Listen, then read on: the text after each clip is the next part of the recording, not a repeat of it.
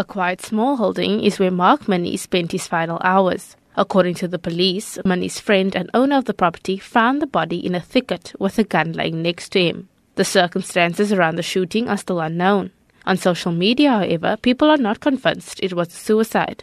Many people who have read the book are sending messages of sympathy and condolences for the tell-all author.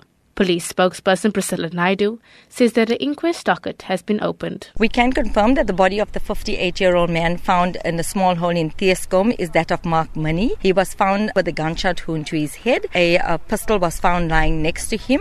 We have opened an inquest docket. Mark Money's death comes just a few days after his book, written in collaboration with investigative journalist Chris Steyn, was published. Money was a former policeman who worked as a detective in the narcotics branch of the SA Police in the 1980s. Businessman Dave Allen and former Environmental Affairs Minister John Wiley, who were allegedly part of the paedophile ring, were found dead within weeks of each other with a single gunshot wound to the head in 1987. Magnus Malan, who was Defence Minister in the 1980s, died in 2011. I am Kim Daniels in Port Elizabeth.